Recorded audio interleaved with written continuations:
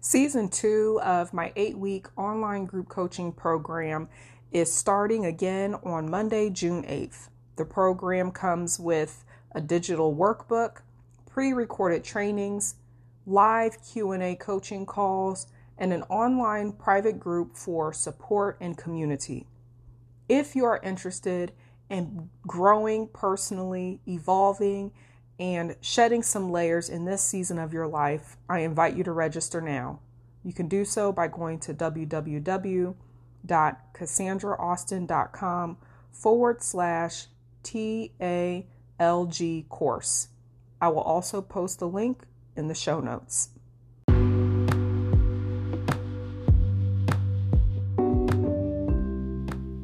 Welcome. This is Cassandra Austin McDonald with the Grow Through It podcast, where I share my personal life experiences and the stories of others who have grown through life's ups and downs and came out on the other side. Listen in as you may become inspired to evolve into the best version of yourself.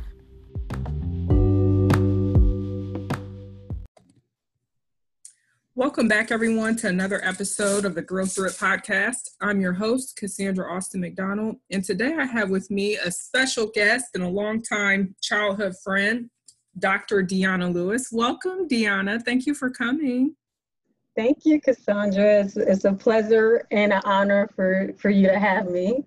I definitely thank you for using your platform to interview me, and I can just see how God is continually using you as a vessel to bless others, and I definitely see the fruits of your labor through your podcast, your social media pages, and how you are able to work through others, and I definitely see it, and I see a great future ahead of you, and it's definitely an honor to be here. Thank you. I wasn't even expecting all that. I was like, and me all in my feelings. Oh, thank you so much. That was really sweet of you. You're welcome. So for the listeners, I always like to give everyone a little background on how I know my guests. And Deyana and I go way, way back to our high school track and field days. We actually went to 2 different schools, but we always saw each other at events. And so, and I think over time, then social media comes along and you start reconnecting with people through social media. So we've known each other for a long time, and it's just been an honor to watch your journey. You've inspired me tremendously. Watching your journey with everything, with education, fitness. Well, with all that being said, let me say your bio so that we can give you a proper introduction and we'll just jump right in. So you guys, Dr. Deyana Lewis her academic career began at the University of Illinois, where she earned her Bachelor of Science degree in Health Planning and Administration.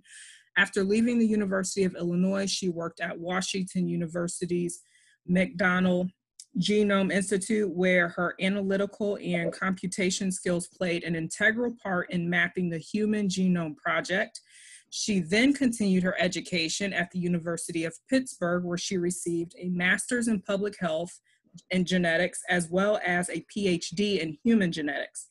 Dr. Lewis is the first African-American woman to graduate with a PhD from the University of Pittsburgh Graduate School of Public Health and Human Genetics with a specialization in statistical genetics. Woo! I love that. No, I just love that because it gave me goosebumps thinking that, like saying that. I was like, oh, that's so awesome. Currently, Dr. Deyana Lewis is serving as a postdoctoral fellow at the Computational and Statistical Genomics Research Institute. She has a passion for investigating the genetic mechanisms underlying diseases that disproportionately affect African Americans in comparison to other races and ethnicities.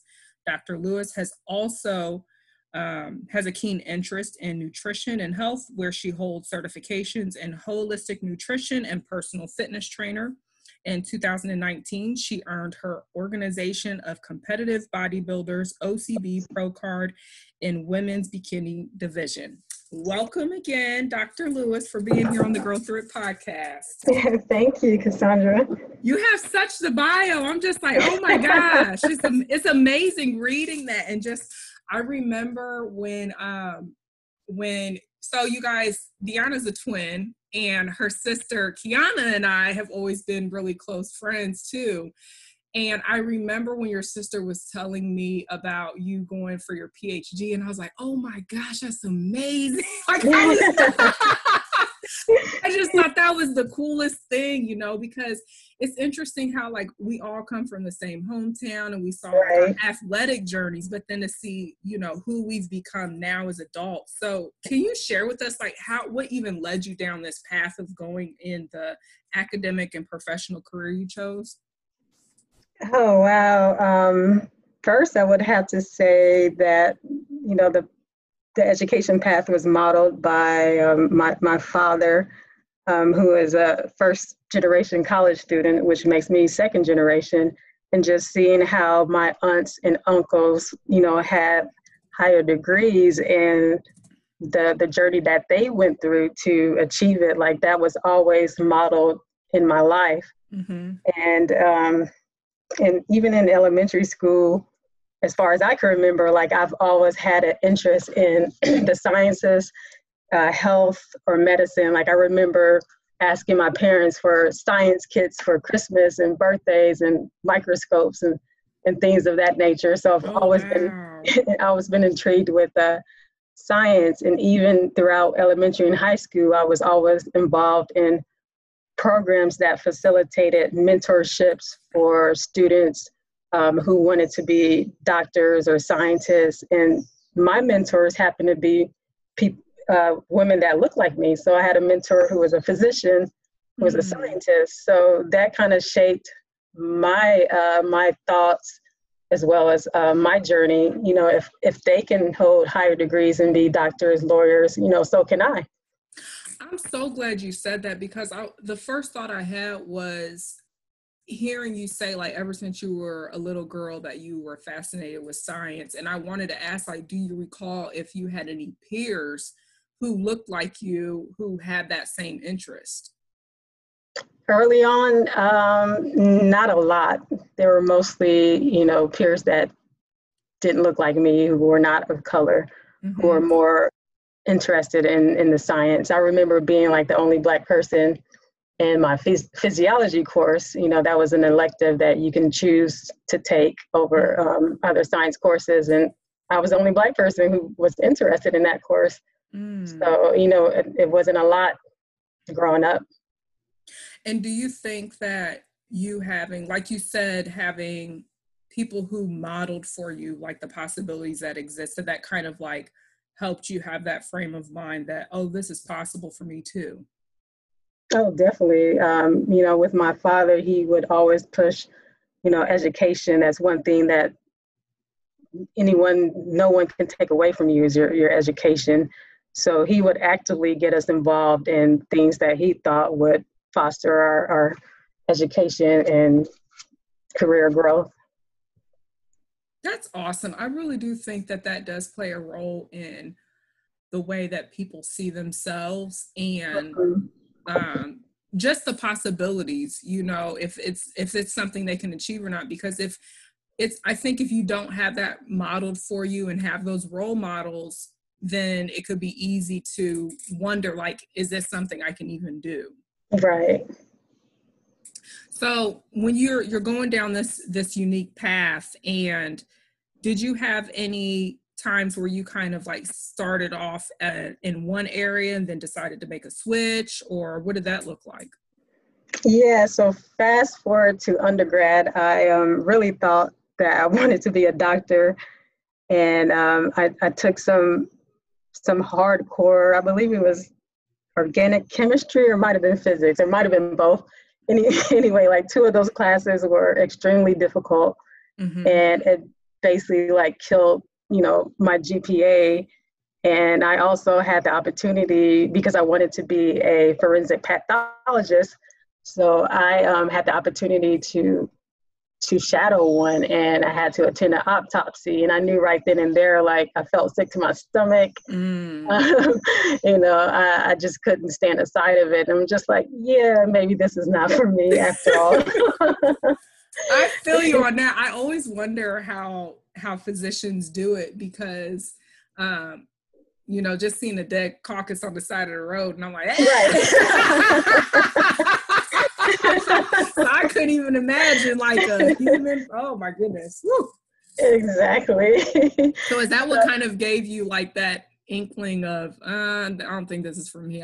Yeah, but I was still interested in, science and health. So I found this other major, which is community health, that I was interested in, that gave me the ability to still do the research and the science behind it, and not just be involved with, treating people or blood or dead bodies or things of that nature. Mm-hmm. So I made the switch in, I believe it was my sophomore year of undergrad. And I also had the opportunity to work in an analytical chemistry lab that gave me the ability to sort of like develop my analytical skills that I would need further into the career that I am in now. Oh, okay. So did you know back then when you made that switch that you would go to the path that you're on now with doing everything that you do, or was it something that kind of unfolded over time? It was something that kind of unfolded over time. Like in undergrad, when I made the switch, I just thought like, okay, I'm going to get a job as an administrative role in a hospital and do a bunch of public health and community work. And it didn't turn out like that. I eventually graduated, and I was still working at the analytical chemistry lab, and our grant had ran out. So basically my professor had no money to fund me any longer. So I had to make that decision, like, okay, what do I do now? Do I apply for jobs, or do I go back home, or do I go into grad school? And at the time, I think I was just so burnt out of school that I felt like I needed to gain some sort of work experience. Mm-hmm. And I went home, and my dad told me that, okay, kid, you have a month to get a job. I don't care where you get a job. You have to, get a job, because you can't, stay at home with no job. So you got to make it happen. Yeah. So I ended up applying to like this computational research position at Washington University. Mm-hmm. And I didn't get the job because they said, I didn't have the computational skills, but I ended up getting a call back from their outreach department. So I received a call back from a woman that is now my mentor, offering a position at the outreach department, and which basically I would have to go out and perform outreach activities, teach students about genetics and biology, and help develop curriculums for our interns at the time. And what she did was, she told me that I know that you really want this job, but you didn't get it. What I can do is teach you everything about computations and computer programming outside of the job. So when you apply, you're able to get the job. So I really thank her, because she took the time to like teach me everything that I needed to know in terms of the computational skills that I needed to receive that job. That's a blessing. So it's like you had a mentor. It sounds like a godsend, like a mentor just fall in your lap. I mean, I feel like it was divine, the way that it unfolded. Do you think that you would be able to do what you did as far as going down this path that led you to your PhD program without her mentorship? Oh, man. Not in the position that I am in today. I think it would have been difficult, because she was the main connect to the people that I needed to know to get to where I am now. And she was the person that inspired me to not only settle for an undergraduate degree, but pursue my master's as well as my doctorate degree.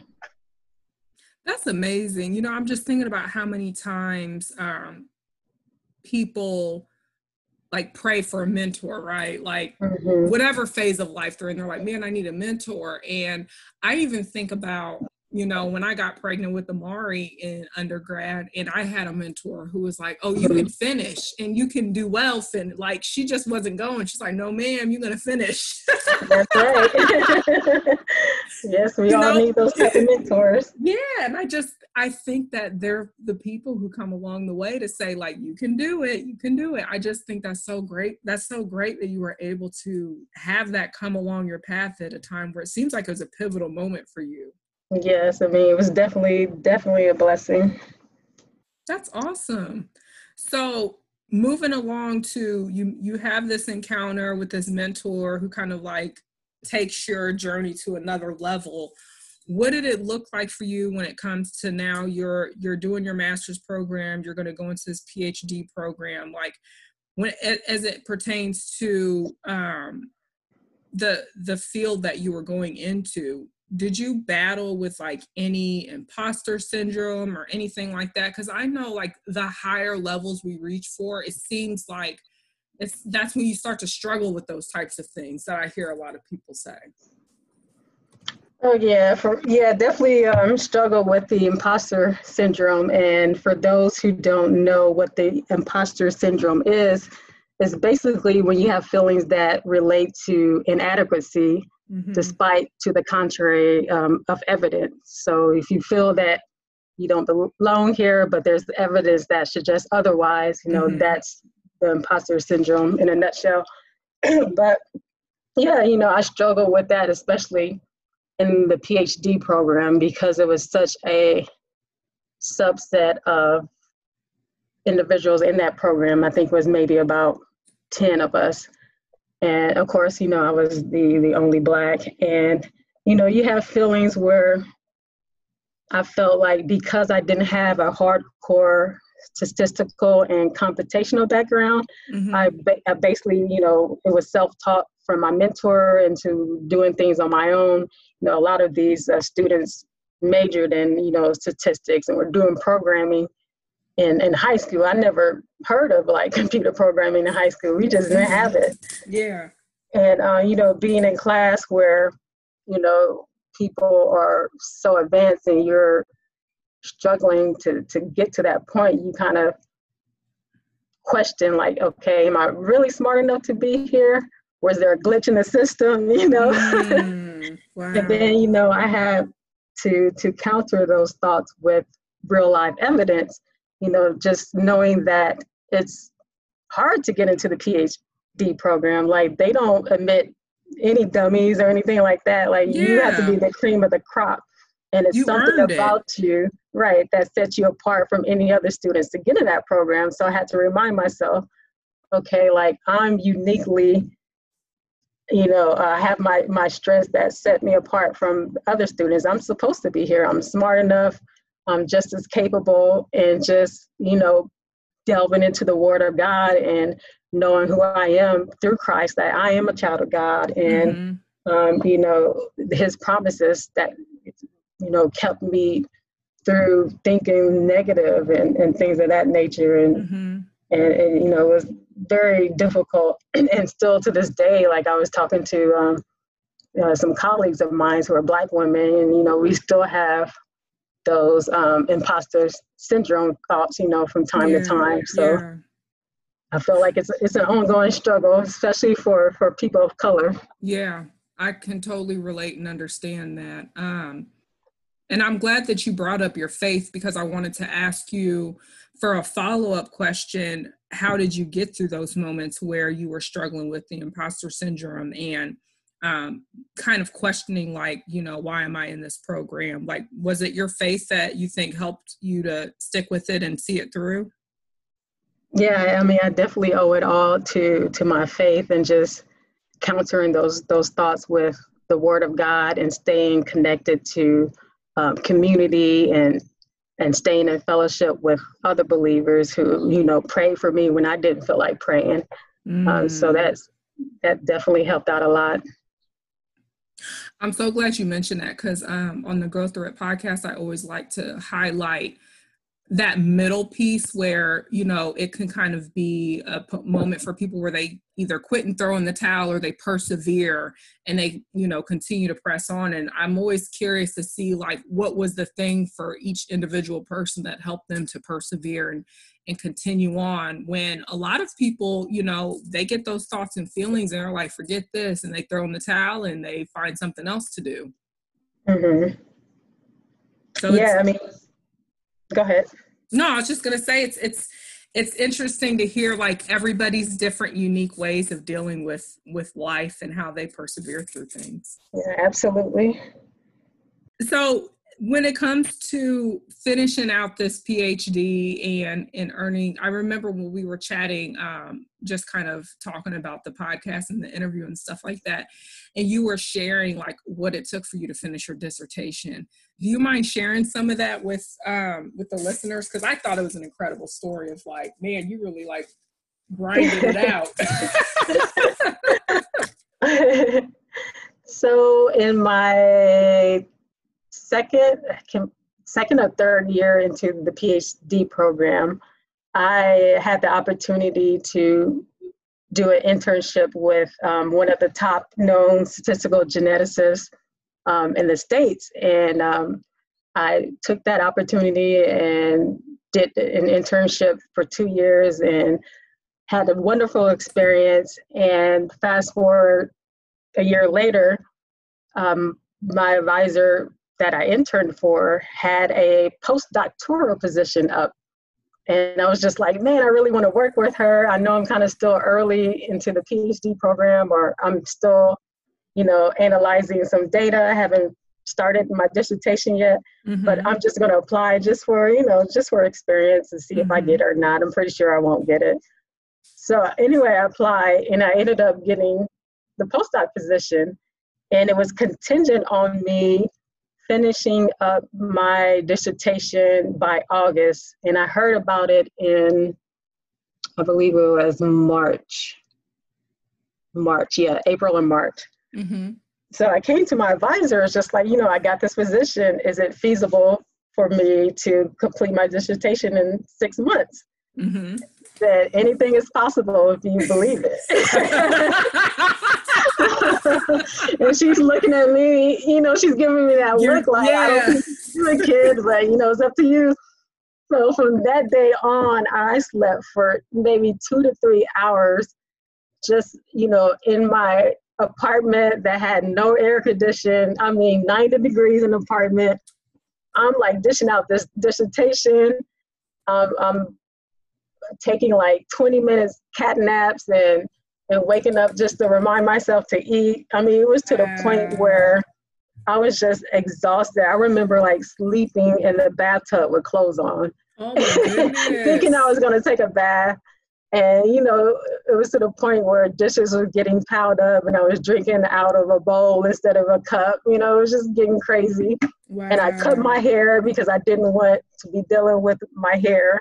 So anything that was a distraction, like I cut the cable, I cut my hair, you know, I was just in the library or in my apartment just dishing out that dissertation. And I did it. And it was to the point where after I defended, you know, my family was excited. My mother's crying, my father's crying.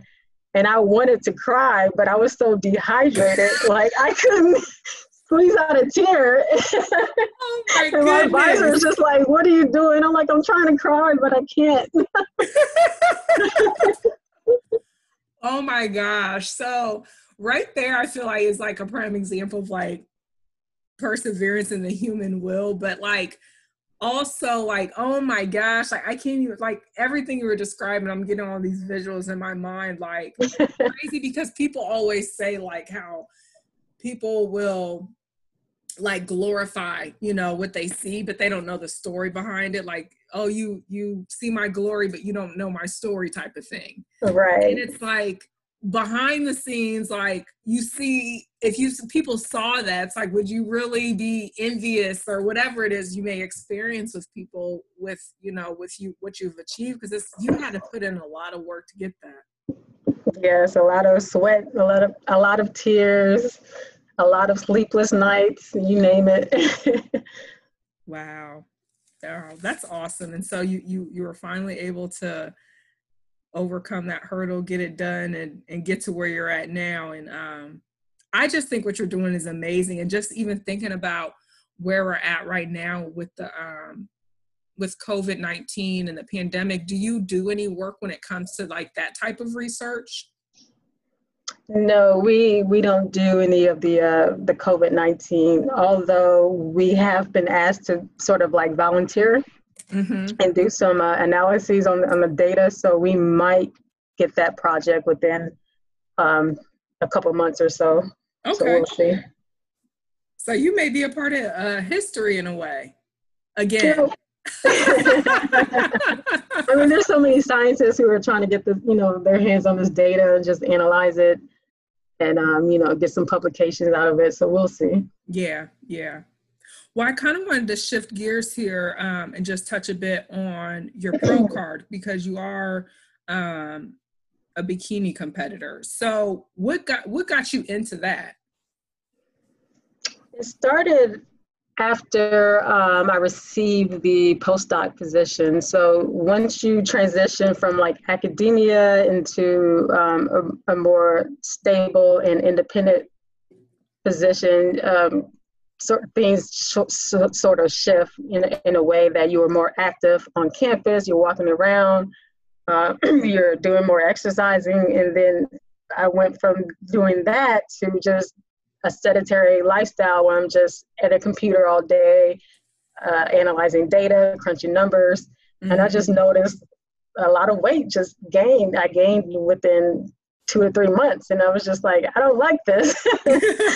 I need to do something about it. And I didn't have the knowledge to just go out and work out on my own and do the nutrition stuff on my own. So I sought after a personal trainer and kind of went from there. And I worked with him for about 1.5 years.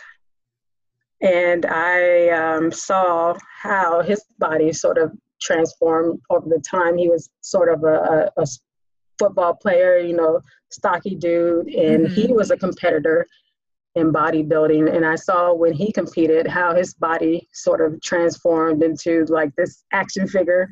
I was just like, oh yeah, that's nice. And he said, I think you could really do bikini competition if you wanted to. Like, you have the frame for it, and you have a beautiful smile, and I think you have a great stage presence. You should definitely try it. And at first I'm just like, I'm not getting on stage, half naked in a bikini. And then he was just like, really think about it.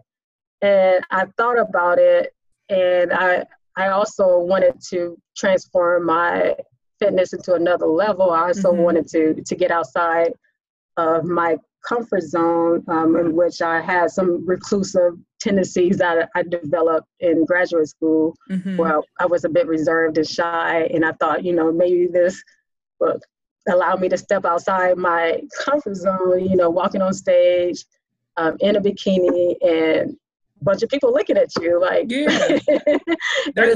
could get more vulnerable than that. Yeah, definitely get you outside of your comfort zone. That's awesome. So really it just started with you wanting to release some weight, to you challenging yourself to grow. I think that's amazing, because you just having that awareness of like where you were, how you got there, and then what you thought it would take to help you to grow out of that. Right. So how did it get to the point where, did you get your pro card in your first competition, or did you have to compete a few times? How did that pan out? So my first competition, which was my amateur competition, I was really close to getting the pro card. It was down to 3 girls, and we basically had to do like a pose out on stage. Mm-hmm. And I didn't know what that was at the time. Like I was still behind stage and they were calling my name to get on stage. And I was like, Mm-hmm. okay, what is this? So they called my name. And then I hear my coach in the audience, she's saying, pose, you need to pose. So I was like, oh, okay. So, all the girls are hitting the poses. They're like, bam, bam, bam. And I was like a little bit thrown off. Yeah. So I believe that was like one of the reasons I didn't get the pro card. Yeah. And, the woman that got the pro card, she was definitely, her stage presence was on point, her posing, and she had more muscle than me. So, she definitely deserved that position. So it just made me work harder, for the second time around. I definitely had my goals set on receiving my pro card, and I did. How much time was in between from when you had your amateur show to when you actually received your pro card? So it was a year in between. Okay. That time, yeah. And you were just training for that entire year for this next opportunity. Right. So the period where you're training is typically called your improvement season. Mm-hmm. So for a couple months, you bulk up, meaning you're eating more food to gain more muscle.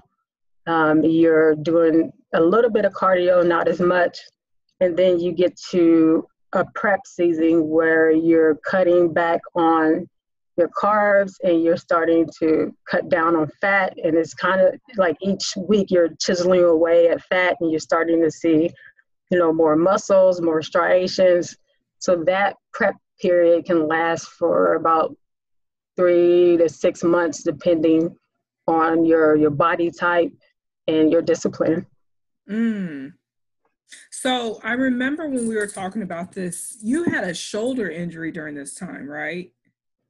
Yes, so about a month out from my competition, I pulled a muscle in my shoulder, and it caused me basically, I thought I had a pinched nerve, but it was more of a tendonitis injury, and I couldn't lift 5 pounds, with one arm. Mm-hmm.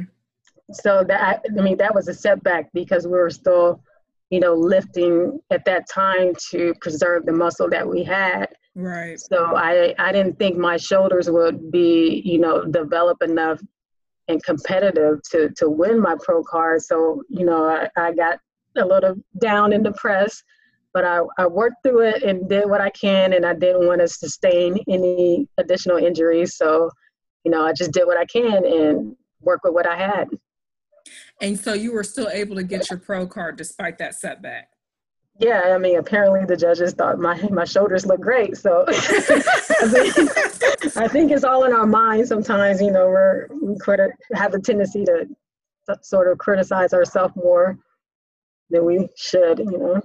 That is so true. I'm so glad you brought up the mindset piece, because I do feel like a lot of times we can be guilty of being our own worst critic, and that could actually make whatever perceived setback we have actually make it worse. Right. What do you think contributes to you having the mindset that you have? I've always had this tenacious go-getter, discipline mindset. And I was actually thinking about this the other day. I was like, where did this come from? I've had family members that model it, but I think it was just ingrained in me some shape or form. I've always been a go-getter since I can remember. Do you think the support that you have from your family and what was modeled for you helped kind of shape that mindset for you? Yeah, definitely the support and just knowing that you have to progressively move forward. Going back home was not an option for me. I just couldn't see myself going back home if things didn't pan out the way it happened out. Just to move forward and persevere and just do that throughout all areas of your life, basically. Yeah. But I don't want to forget this, but you were the first woman to receive your pro card in a certain category, right? No. Or was that your trainer? Yeah. My trainer, she is the first woman to receive her pro card at the OCB league. Oh, okay. Yeah. And she's a Black woman. So it sounds like you just had all these incredible people surrounded around you throughout your different journeys, whether if it was your academia career or your or academic pursuits or your bodybuilding competition pursuits. Like, do you think that having these examples of these women who achieve these things kind of helped you to go after it?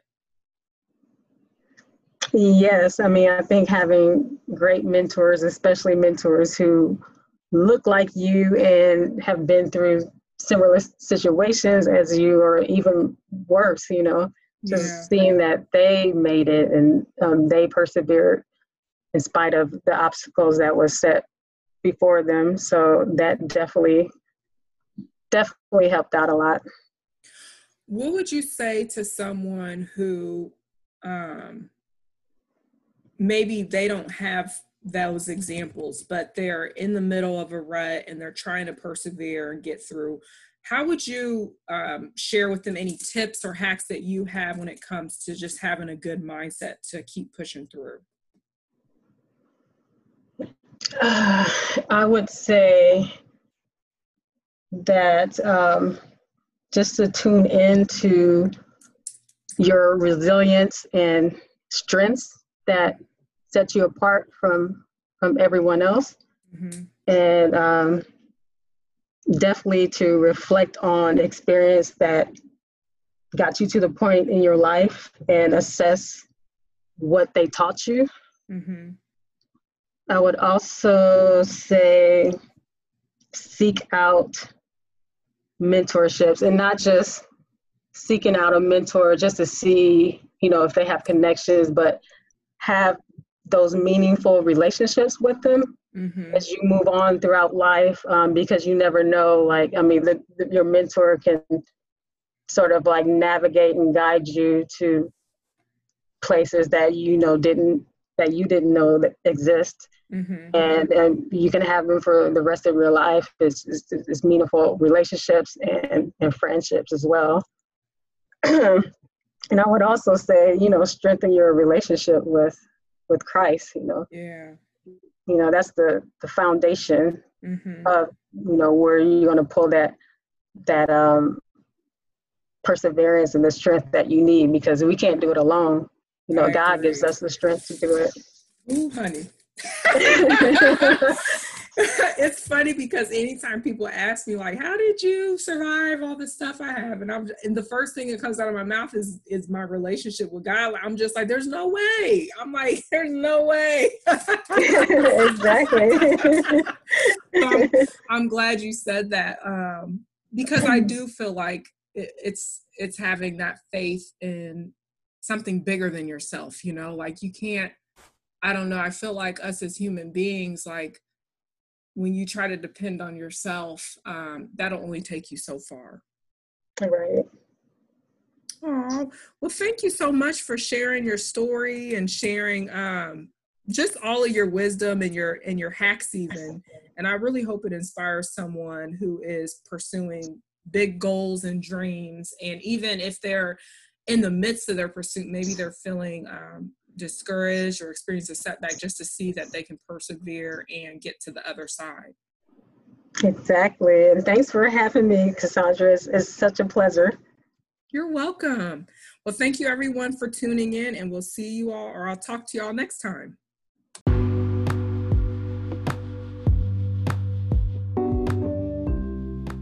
Thank you for listening to this episode. Please make sure to subscribe, like, share, and leave your review for the podcast. To learn more, go to www.cassandraaustin.com.